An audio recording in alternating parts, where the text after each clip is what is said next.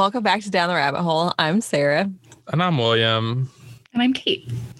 And Kate is back with us to talk about purity culture. I will provide just that content warning. We're talking about purity culture, so it's going to jump down a whole bunch of rabbit holes. So remember to take care of yourself when you need to, and pause the recording and come back if that is what makes sense to you. So to start us off, fun question for today. Do you have any brand loyalties? I don't have many. Oreos. Don't give me an off-brand Oreo. Like, unless it's like a children's party, no off-brand Oreos. Why is Cheez-Its.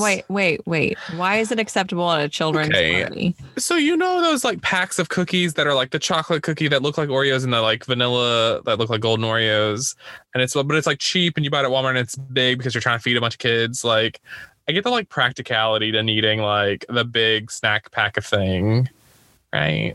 And kids don't care. So, but you would still eat it. Yeah, it's at a kid's party. I'm gonna eat the birthday cake and the cookies that are provided. Okay. But otherwise, Oreos forever. Cheez-Its, off-brand Cheez-Its are disgusting. And don't get me started on cheese nips. Gross. Those are horrible. Yeah. I think those are my two like strongest. I don't know that I have any other like brand loyalty as far as like non-food products go. What about beverages? Like Coke? Sure. I mean, yeah, I like an on brand. Oh, well, I'll tell you, I don't do Pepsi products.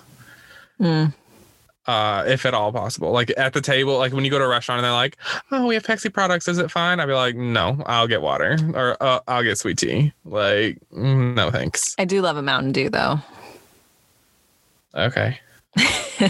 I would just agree with you that Pepsi products are garbage, but Mountain Dew, specifically Mountain Dew Baja Blast from Taco Bell, is my fave. It's a special treat. It is a special treat. Okay, thanks. I just had that one follow-up question. Kate, what about you? Most of mine also seem to be food related. The specific one that comes to mind is potato chips in general, but specifically Doritos. I do not want an off-brand Dorito. I don't care what flavor it is. I don't want an off-brand. Give me Doritos or give me nothing. I will also second the Cheez-It all the way. Nothing subpar. I'm trying to think if there's like not anything food related, but I really can't think of anything.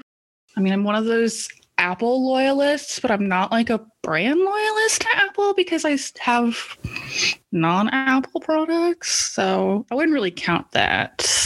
That's what I was just thinking, was that I do have a Samsung loyalty for my phone. I don't like Apple products generally. And I have had a Samsung since my first cell phone, since I was 15. So we're a whole like decade and a half later, still rocking the Samsungs. That's impressive. Have you only had Samsung cell phones? Mm-hmm. Yep. So how did you skip the Nokia generation though? Ooh, good question. My first one was a Samsung flip phone. It was silver. It had a black strip on the front where like if you got the better version, it would have been a screen, but mine was blacked out and said Samsung on it. I had that one too. Yeah.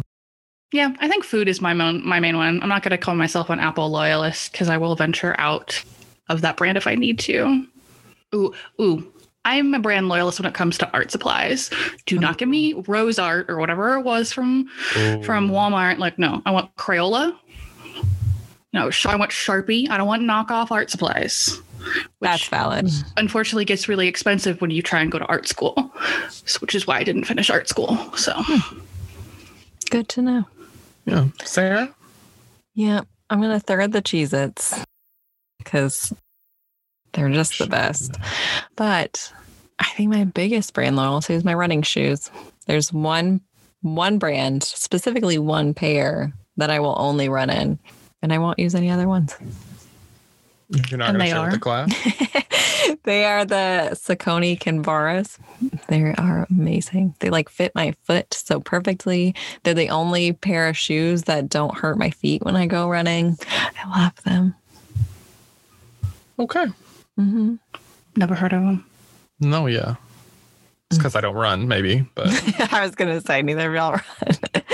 So I'm like, Nike, yeah, sure. But No. Oh, here's a terrible story about Nike. So when I first started running, I bought their Freeform shoes, which were so comfortable. They were so comfortable, but I went running in them and my feet would bleed every time I ran.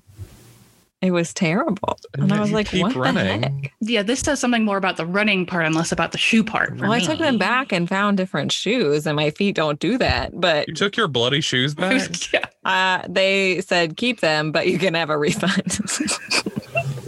They were like, what's wrong with them? And I was like, literally, there's blood in there. I can't do it. Anyways.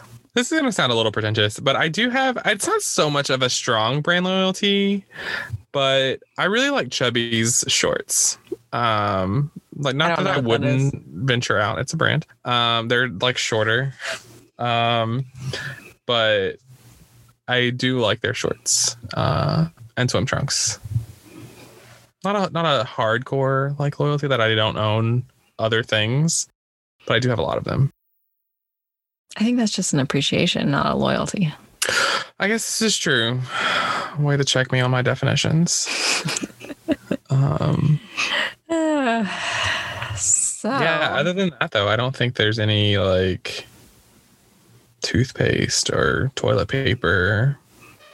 I know a lot of people have that very strong opinions on. Well, I do only get one kind of toilet paper. So, you know, I get really upset if they don't have it, which during a pandemic has been really hard to like maintain a supply. The more you know. The more you know. Brand loyalty is not a sponsored video, audio, podcast, whatever, episode. But I mean, like Spotify, if you want to, like, we're here. Yeah, if anybody wants to pay me to. I told you we got to turn on the ads for that. All right. Jumping right into purity culture. We all have different concepts of what that might mean. So when someone says purity culture to you, what are the first things that come to mind? I think that I have two main thoughts first. The first being abstinence-only education for sex education, and then religious or like evangelical Christianity, I think is the two things that kind of get in my head first. Yeah. I would agree with those. And just like a higher expectation of women to act a certain way or not act a certain way. Yeah.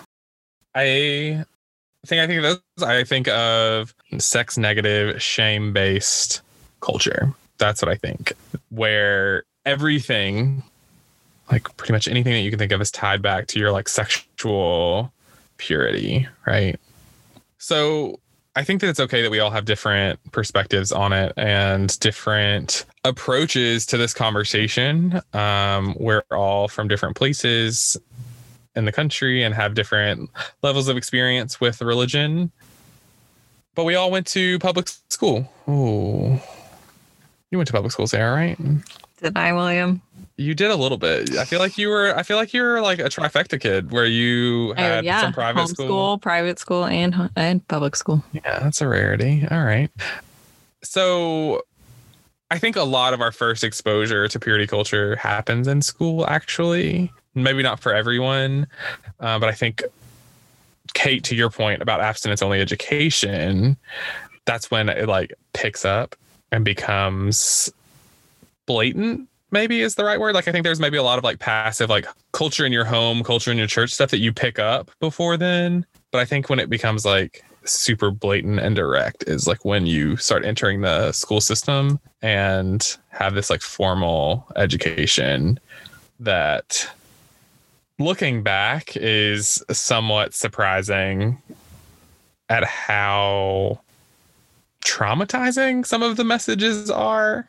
Well, that's what I'm glad you said traumatizing, because I was going to push back a little bit in that like purity culture starts so much earlier, in that like And again, I'm coming from that like Christian religious background. So I think like I can only speak to my experience, but it was even like girls can't wear short shorts because boys are going to think about them. And we were taught like if we went on like camping trips with the church or something, like we weren't allowed to wear PJs because then the boys would think about us in bed and we need to protect the boys. And like that's not specifically about like sex ed or anything, but it was very much at an early age. Don't let your shoulders show because then boys might think about you and that's bad.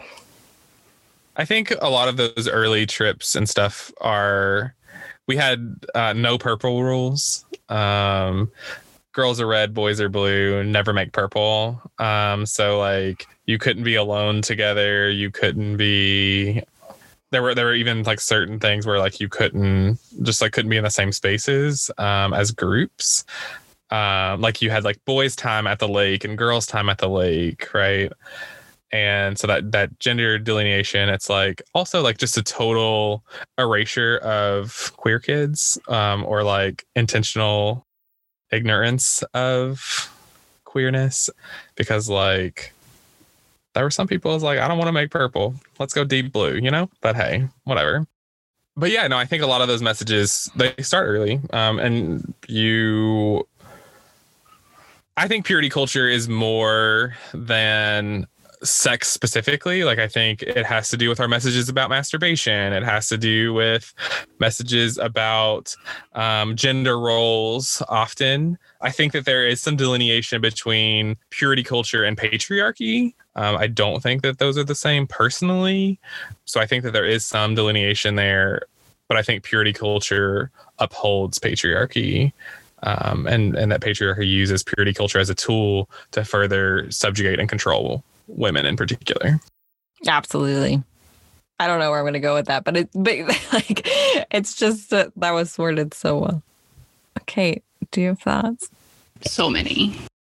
I do think that I can maybe bring an interesting take to this because I grew up in South Central Kansas. I grew up in the Bible Belt, but I also grew up really non-religious. So I didn't get those really early exposures that y'all are talking about. I did get the like kind of very abrupt, kind of shameful tone to sex education when I got to high school for like abstinence only education. And so I don't think I even heard the term purity culture until I probably got to high school. And it was a very different introduction to like that lane of thinking, especially being lucky enough to be raised by liberal parents. Like that was not the tone in our house. Mm. So it was very different. And I think that it was like very counterintuitive to what I was like anticipating to be taught. But then it was like rampant after I got to high school. How so? I mean, I think that it was probably within the first like 9 weeks of my freshman year of high school. We had a freshman year gym class that everybody had to take, and they took us out of gym class into like a sex education seminar, I guess you could call it. And I just remember, to William's point, like it was very traumatizing. It was very much shame-based. And like I remember, it wasn't verbatim, but like literally the message they were giving everyone, it was a mix, it was gender mixed, was you basically sleep with everybody that your partner sleeps with. So if you don't want to be a bad person, only sleep with one person ever. And that person needs to be your spouse. And it was all of course, there was also a very heteronormative kind of tone to it as well. And like I remember distinctly, there was like this pyramid chart that they were trying to use to like display, like if you sleep with a person and they slept with a person, you slept with the person that they've slept with. Kind of thing. It was very strange and abrupt. My unfortunately gym class for me was first thing in the morning freshman year, so it was the first thing I got to do that day. That is no way to start a morning.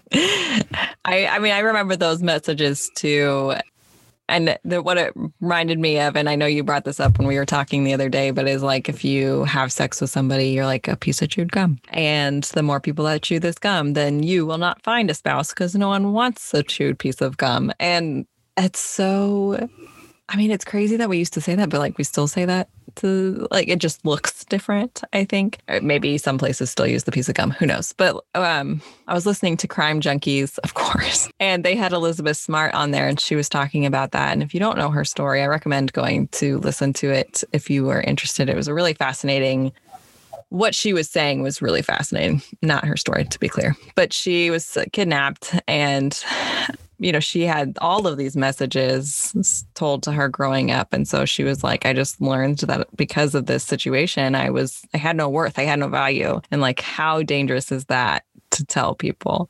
Oh, sorry, going on a little rant, but it's like these purity culture messages are so harmful. Yeah, and I think they really do. That's the scare tactic, is to attack your worth. So our version of that was we got to like decorate and like color a heart. And then we had to crumble the heart up. And then the teacher or the facilitator read a story. And every time you had sex with someone, you had to rip part of the heart off. That's so aggressive. Yeah. And, because every time you have sex with someone, you give them part of your heart. And then you had to like try to put it back together. But of course, once you rip a paper 15, 16 times, like even taping it back together, it's not the same. Like, that was the whole message, is that like your sexual relationships make you they are irredeemable is not the word, but like you'll never be the same person again, that you'll never be whole again, that there will still be pieces missing. Like these like deep cuts of messages around being unworthy after you're sexually active, as opposed to if you get married and have sex, then you can give them your whole heart, But if you've already had sex with other people, then you can never give anyone your whole heart. And it's such a negative, harmful message that then cascades into a lot of other things about self-esteem and self-efficacy. And I think that it contributes to a lot of mental health problems, including like suicide ideation, when it comes to people who become sexually active voluntarily or not. And there's it's really hard to walk that message back, right? Like, even like if you realize that message was bogus, like it's hard to undo and unlearn that message once it's been ingrained in you. Well, and when you were talking about how like, the message of you should want to give your spouse your whole heart. And maybe this is just something that clicked for me, and that's why I'm like, but I'm like, it's so, those messages, they just leave so much damage that they're, it's just like, even the idea of wanting to give your spouse your whole self, or your partner, or whoever that looks like, or maybe, whatever. If you have all of these harmful messages that you've internalized and have all of these struggles, I don't know. You know where I'm going with that? Like, it's just interesting that it's like, they're like, give them your whole self, but then they're chipping away at yourself. Well, I think it sets a tone for an unhealthy relationship or a potentially abusive relationship. Like, in any way you kind of frame it up, if it tells someone, a young person, that their value is based in whether they've had sex or not, then that becomes their whole identity in a relationship. And that can be really problematic if you get into an unhealthy situation. I think for anybody of any gender, it just sets up a lot of pitfalls that are just lead straight, I think, to like a place of unhealthy, and not just unhealthy sexually, but just like unhealthy dynamics across the board. Yeah, I think it sets up, not only does it set up victimization, right? It sets up perpetration. Right. To say, now that we've had sex, no one else is going to want you. So you're mine. And it sets up the idea that like, oh, well, you were damaged when you came into this relationship, so I did you a favor. Right. And so I think it sets up both sides of an unhealthy and potentially abusive relationship. And also victim blaming too. Like, if she was drunk, then that's on her because she wasn't maintaining that thing. Or like, it's all on, like in my situation where I heard all these messages of like, it's our job and our duty to make sure that boys don't think sexual thoughts about me. Like that relieves them of any pressure of like, I can just do what I want. And then that's her fault. Y'all, sidebar on that. The recent ruling by the Minnesota Supreme Court that I'm so mad. For those of you who don't know, this is going to be a infuriating story. So trigger warning, pause if you need to. Recently, the Minnesota Supreme Court ruled that a man could not be charged with rape because a woman voluntarily or consensually chose to get drunk. So she went out to the bars and got drunk, as a legal adult is apt to do sometimes. And this dude sexually assaulted her, and was charged with rape and convicted. An appeals court held it up, and the Minnesota Supreme Court overturned it because she consensually got drunk. What kind of sense does that make? No, and I'm glad you brought it up, because it may not have been like so explicitly said in other states, but we still pretty much have that in so many different ways. Like this was just stated explicitly, and we should be mad about it. Because if it's, it's been happening for so long, and like people get away with it for stupid stuff like this all the time. And if it's still like now someone's feeling empowered to explicitly make that a thing, that's crazy to me. Yeah. And I think while purity culture often is hyper focused on sex and sexuality, I do think that it bleeds over into like teetotalism, where you're shaming the usage of alcohol and shaming substance abusers because your body is a temple and like you have to keep yourself pure and all of these things. And if that's like your belief system, then that's totally fine, right? Like I think that you should, because I think the root of that your body is a temple message is that you have inherent worth, right? And you shouldn't do things to harm yourself. But I think that message that like God created you and you are to be loved and cherished, right, gets twisted into these messages that are manipulative and oppressive, and then result in you losing self-worth and potentially hating yourself, depending on how your mindset goes. So weaponizing that type of language and belief, it can be dangerous. I think that unfortunately, we've seen how that can be dangerous. Like recently, there have been a lot of articles recently relating purity culture to the recent shootings in Atlanta that killed 8 people total and 6 Asian women. And so like there's this direct link of this person being told throughout their life that they should resist temptation, and they eliminated temptation by killing women. So I think that kind of ties this into how some of these messages can really kind of, to your point, William, get twisted and warped from maybe their kind of, so to speak, purest intention, and then devolve into this place of misogyny and patriarchy that really does lead to gender-based violence. Yeah, and I think that purity culture really contributes to our opposition to, as a society, our broad opposition and hatred of sex workers. And you think about, I've seen a lot of memes and articles lately that have talked about, that have been framing other arguments that it's like, of course, a sex worker doesn't love you, like they're doing a job, right? Just like the person who cleans your house does a job, just like your banker does a job. Like, it's not, we don't have to equate sex to love. And I think that that's hard for a lot of people because, again, a lot of religious messaging creates this culture that says these two things are inextricably linked. But I think you brought up Atlanta, and so I was thinking about how we view sex workers and how we spend a lot of time fetishizing sex workers, particularly in pornography and in movies and in video games.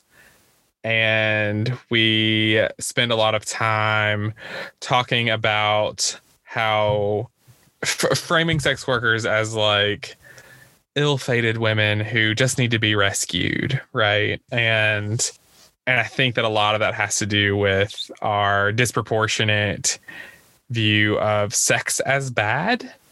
And that's why we don't give value to sex work or sex workers. Well, and I think purity culture especially does a really bad job of enforcing this message that sex is bad, sexual thoughts are bad. To your point earlier, William, masturbation is bad. But then all of that is supposed to suddenly change as soon as you get married. And so you're supposed to have this, a very, for lack of a better word, hands-off approach to sex for years and years and years and years. And then as soon as you get married, you're supposed to immediately be comfortable with it and welcome it. And I saw that growing up as almost more of a problem, and it caused more issues like amongst my peers of having a really kind of uncomfortable relationship with physical intimacy in a relationship. And I think that just sets up, a culture of, I lost my train of thought. So.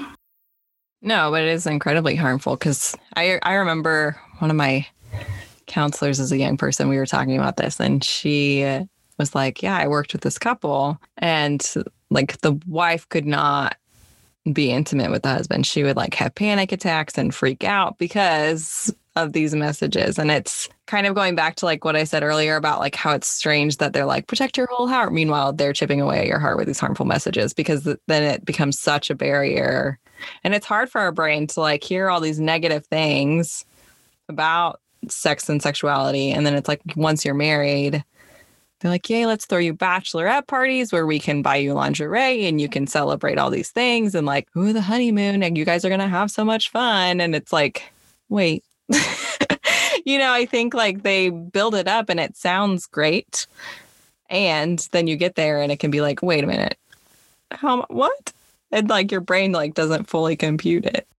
And in our last episode, or one of our last episodes, Sarah, we talked about menstrual equity and how not preparing people who menstruate for menstruation, like not talking to them about it beforehand, is dangerous. And I think that is very similar with sex, is that people don't talk to their kids because it's uncomfortable. It's like an awkward conversation because you don't start doing it until either after you already think it's happening, after you found porn on their computer, after you caught them in the bed with somebody else, right? Or it is just like a really washed over like birds and bees, like conversation full of euphemisms and like awkward things, right? And I think that is the same here when we talk about purity culture, like you talking about someone who is not prepared for their wedding night, and then the sex that might happen because nobody is comfortable talking about it beforehand, really like puts that person in an awkward and potentially unhealthy situation. And I think when we, there's all of this opposition to age appropriate sex education, which starts early, like it starts in kindergarten. Pre-K even, like teaching kids the biological names for their body parts, teaching kids that like what consent is and what limits are, right? Like those are all important messages that need to start earlier than we do, but we have this concept of society like this is a parent's responsibility, and yet parents don't have these conversations with their children. And if they do, how accurate are they, or how biased are they, like, right? And so how are they perpetuating a culture that doesn't have a healthy view of sex and sexuality?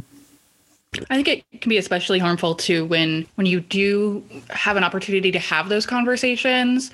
I remember distinctly like the first kind of sex education that I was introduced to in public school in Kansas was more of one of those conversations around like, this is what puberty's like. And it's fourth grade, and they split the boys and the girls up, and parents were encouraged to attend with their children if they could, to try and avoid some of that awkwardness, to encourage conversations at home. And I remember when my mom went with me, and the like little film that we watched about puberty and menstruation and sex and all those things was literally the same video she had watched as a child. So it was 30 years old plus at the time. And she was angry. She was like, what? Why? What? And she still talks about it to this day. Like if I bring it up, she'll go on a rant about it because she's still so angry about it. And it happened when I was in 4th grade. And I think that was one of the things that set the tone for my education about stuff like that, is that she realized I wasn't going to get anything that was really valuable from school. And I think it really made the difference. And I could see the difference that I experienced versus the difference that like my friends and my peers were experiencing from either not getting it at home at all or getting this very like watered down kind of birds and bees stork kind of story. Yeah. And I think that purity culture plays into that, like gender separation when it comes to lessons like that, right? And then you have boys who don't understand how girls' bodies works and girls who don't understand how boys' bodies work. And certainly no, at least when we were growing up, no recognition or acknowledgement of gender non-binary people. And so, yeah. And I think that once, because I remember a 5th grade, mine was in 5th grade, the puberty video. And I remember in middle school, they brought us all together, all the students, but it was a slideshow of STIs, right? Like that. It was this very traumatic slideshow that I think every public school student sees probably, of this is what's going to happen if you have sex. You're going to get an STI, right? And like, occasionally it might be like, oh, unless you use a condom, but generally it was like, you're going to get an STI or you're going to get pregnant. And there was no real conversation around contraceptives and protection.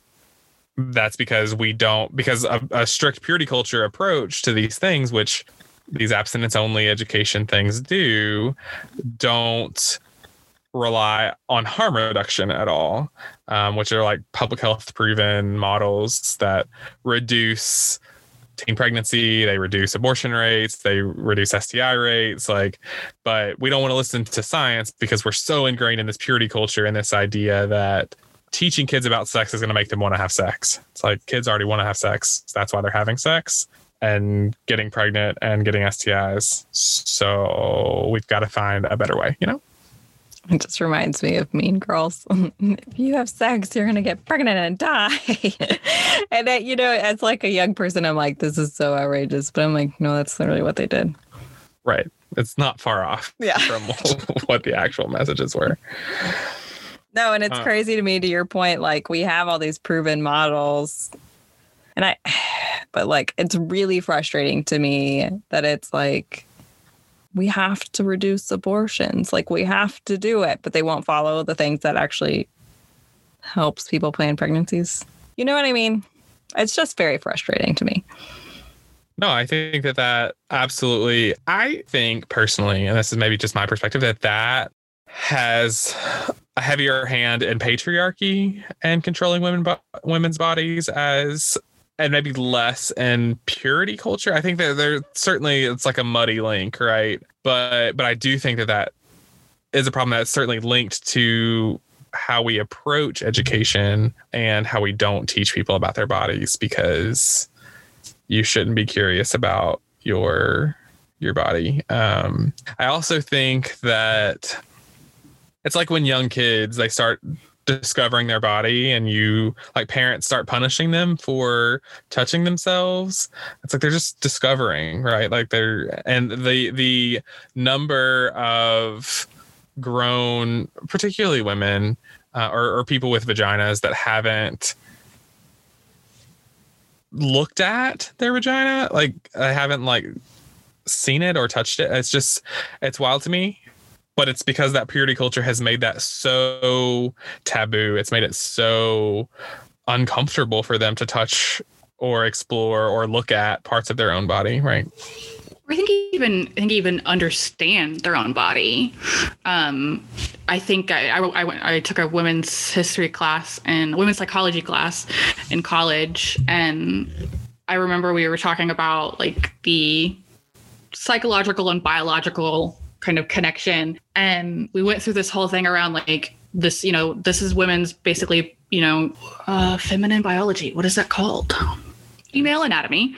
And like, there are so many things that can go wrong with that thing. And And I remember my classmate remarking, like, women have to go through so much, or people with uteruses have to go through so much. And we don't even always kind of fully understand how things work because we're not taught how it works, and we're not taught. And I think that we as a whole, is everybody. I mean, I distinctly remember there was that meme a few years ago of a guy telling women to hold their periods because it was the same as going to the bathroom and going to pee. And just like, we have such strong feelings about bodies and body parts that we can't even understand how it works on a basic biological level. So like, you have to, it's almost just like shame on top of shame on top of shame. Yeah, and I think purity culture in its purest form, purist purity culture, anyway, shames all genders equally. But I think because we live in such a patriarchal society that's where we get this skew. But I think, there's a lot of shame in purity culture around boys masturbating, right? There's a lot of shame around, there's a lot of like heteronormativity and like homophobia that gets placed in this purity culture model. But patriarchy, because it is what uses purity culture as a tool, overrides. And so you have, at least in our like collective consciousness, we think that boys masturbate more than girls. And we also think that it's more okay and more normal.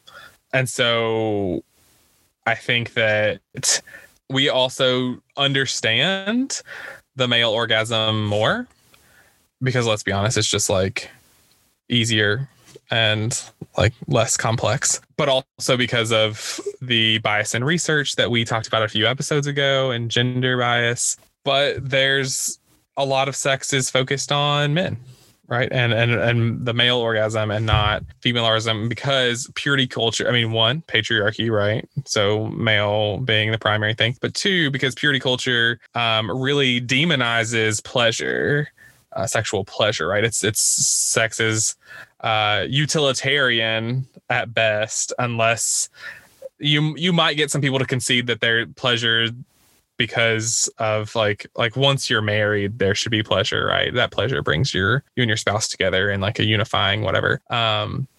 But it really makes sex more utilitarian, less about pleasure, and shames pleasure. And so you end up with this orgasm gap that a lot of researchers are starting to talk about now. But thoughts, feelings on the orgasm gap?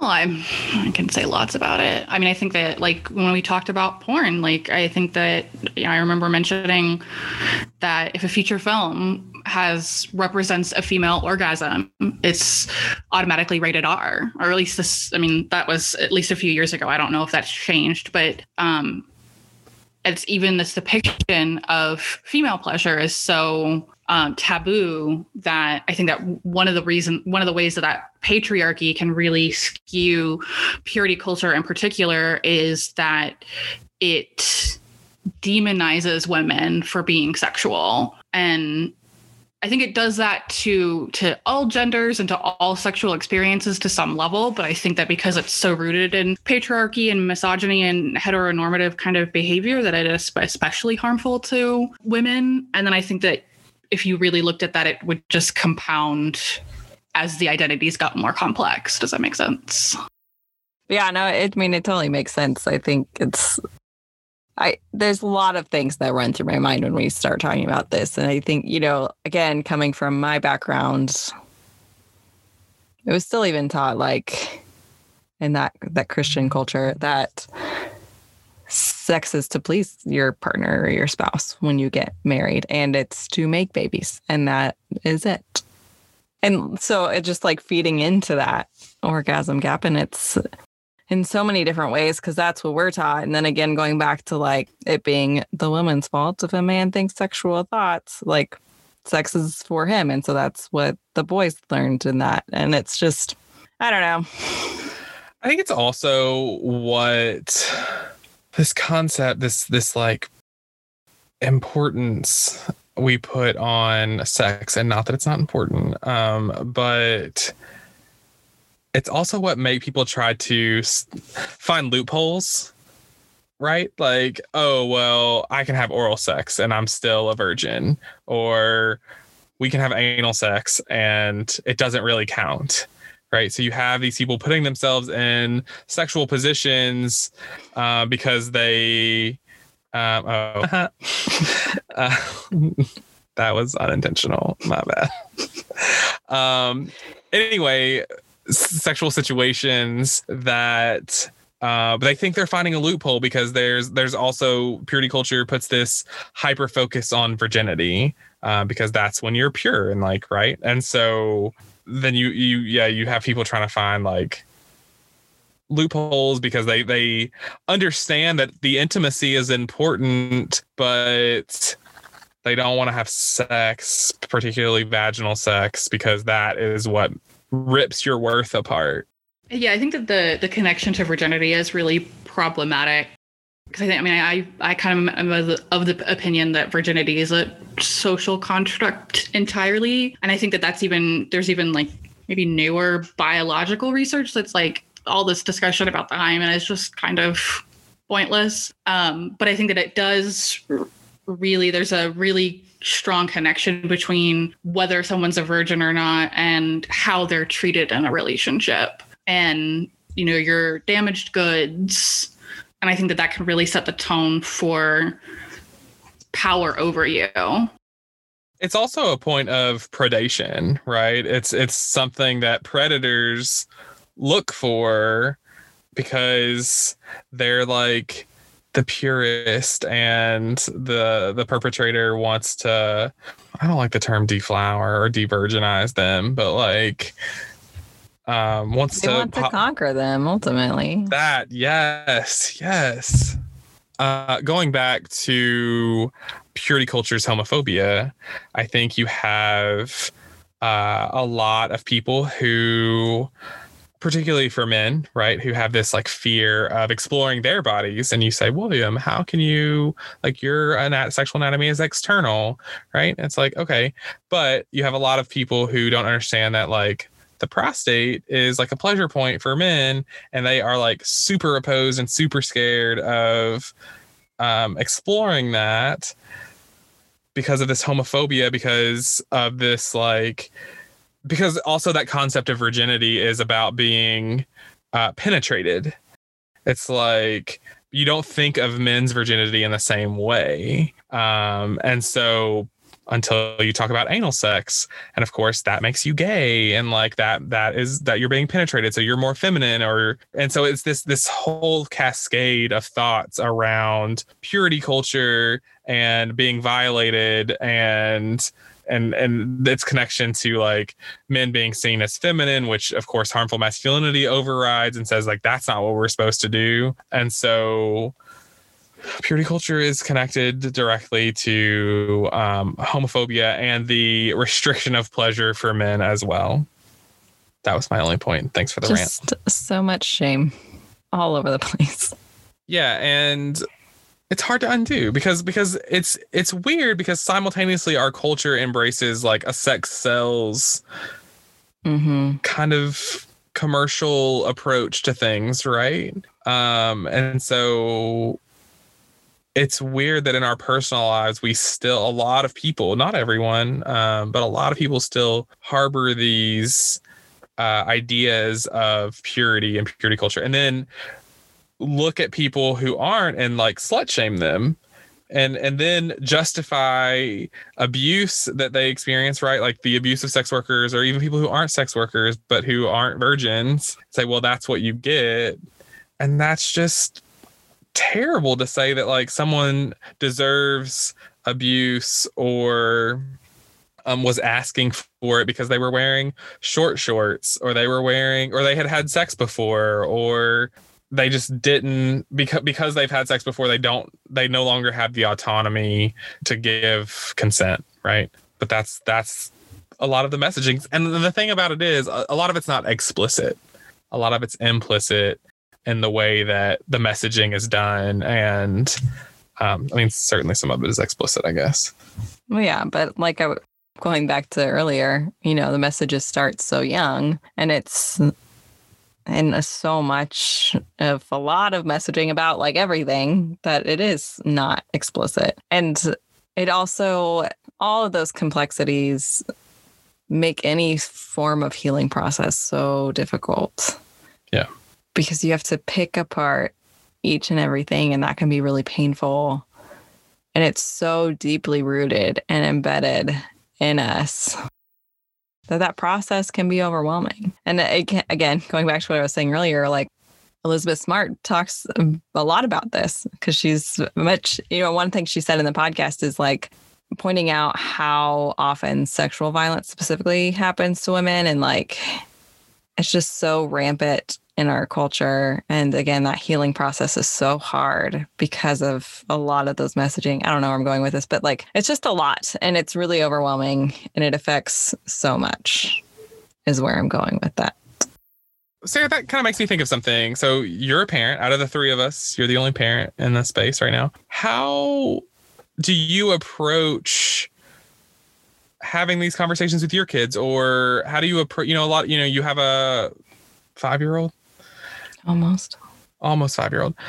And I think that's when a lot of the education should start about like their bodies and like using the proper names and stuff. But that's when a lot of people are like, no, they're too young. We've got to preserve them until like whatever. So how do you like kind of work through like the culture and education that you grew up in, that your husband grew up in, and decide how to have these conversations with your kids? It's hard because we try to navigate it in a very healthy and informed way, using sex positive families again. Love them. But, when we started having these conversations, maybe at 3 or 4, like if you don't want to hug anyone, you don't have to hug anyone. If you don't want someone to like share this toy, like you should give your consent because it's your toy. But I think the hardest part, like those conversations are easy. I think that he's receptive. And again, this is only two kids.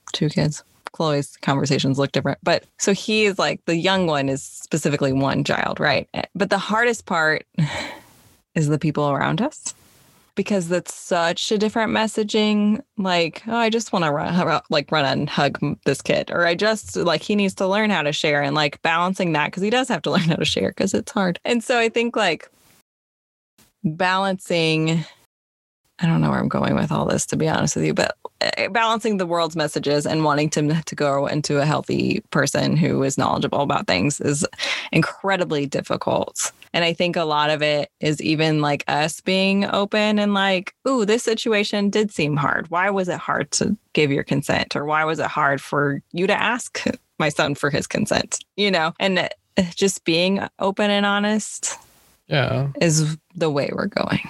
I love that. And I think that one of the things, and I'm not saying you do this, but one of the things that I believe is important is to be a resource for your kid, and be open to any question. And we've talked about this on the podcast before about like telling your kids that they can come to you for anything. And then when a kid goes to their parent, the parent gets mad or like shuts down. That can be harmful and shows to them in a way that says, this is not an appropriate thing to talk about, or this is not a topic that I can seek help on. Mm-hmm. And so I think that being able to have those open conversations with your kids are great. And I think that as hard as it might be, one of the things that always, it doesn't confuse me because I do understand it, but when a child approaches the parent of a different gender and says, I have this question about my body, or like these, what is this? And that different gendered parent says, ask the other parent. So like a little boy goes to mom and says, Mom, I have a question about my penis. And mom says, ask your dad, and vice versa with a little girl asking her dad and dad being like, ask your mom. I think that separation of gendered conversations can be harmful. I think that it's easier because obviously like dad, who is a cisgendered male, doesn't understand menstruation in the same way that mom, who is a cisgendered female, understands, right? But dad should still be able to engage in that conversation in a healthy way. And I think that is also like that, thinking of family in that way is also tied to purity culture in like a heteronormative way, that like if you have two dads that they can't raise a healthy daughter, and that's not true either, right? Two moms can raise a healthy son. Like those are things that can happen, and they have to be able to talk. Single moms can raise boys, single dads can raise girls. Like all of these different family dynamics can exist and do exist, but I think that those parents need to be ready and be equipped to have conversations regardless of their child's gender. I think this is an area where my dad like really shines, but I mean, yes, to your point, like he doesn't understand menstruation as well as my mom could, but being able to have the experience that I did, my parents being divorced, living on opposite sides of the country when I was a teenager, talked and was like, she's 16, she should get on birth control, right?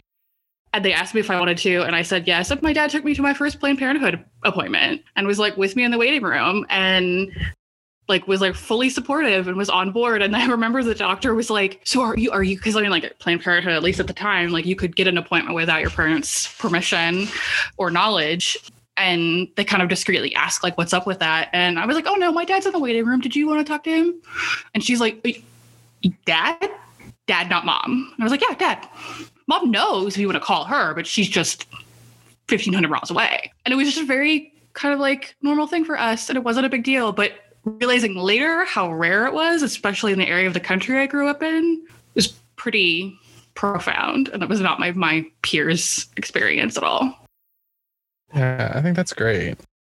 Well, we have been ranting about purity culture and just meandering through this conversation all over the place. Certainly didn't hit on all the topics, but we enjoyed the conversation. Kate, thank you for joining us. Always a pleasure. Miss you in the office. You know what I'm saying? No, not that any of us are in the office, but still. But before we close, should we do a quick round of hopes and dreams? Sarah, you're up first.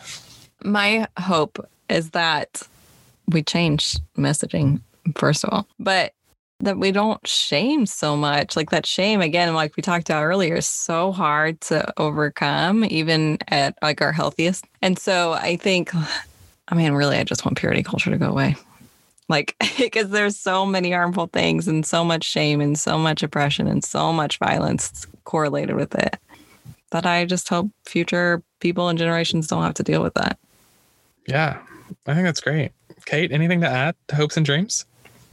I'm going to add that my hope is that if I'm ever a parent of a human child, that I just saw this really cool thing on TikTok where a mom does body talk with their 6-year-old at night. And it's like body talk time during like a certain routine that they do at night. And I saw it and it was just, they were talking about uteruses.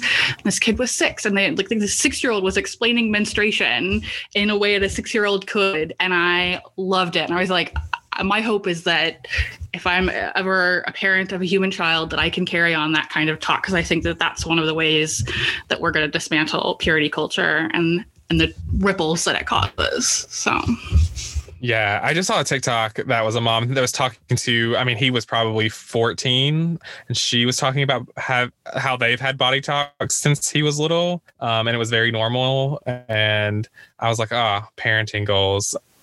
I think for me, I hope that people, in tandem with Sarah's, like no more purity culture for people. I hope that people can reflect on their youth and their lives and see where purity culture might be a source of trauma for them, and that they can start the healing journey by kind of naming and identifying that and unpacking it. So it's kind of my hope there. Hopefully all of our things come together. Like we'll find a star to wish on, you know? So this has been great. Stay tuned next week for another rousing episode of Down the Rabbit Hole. And we'll see you later. Bye. Bye.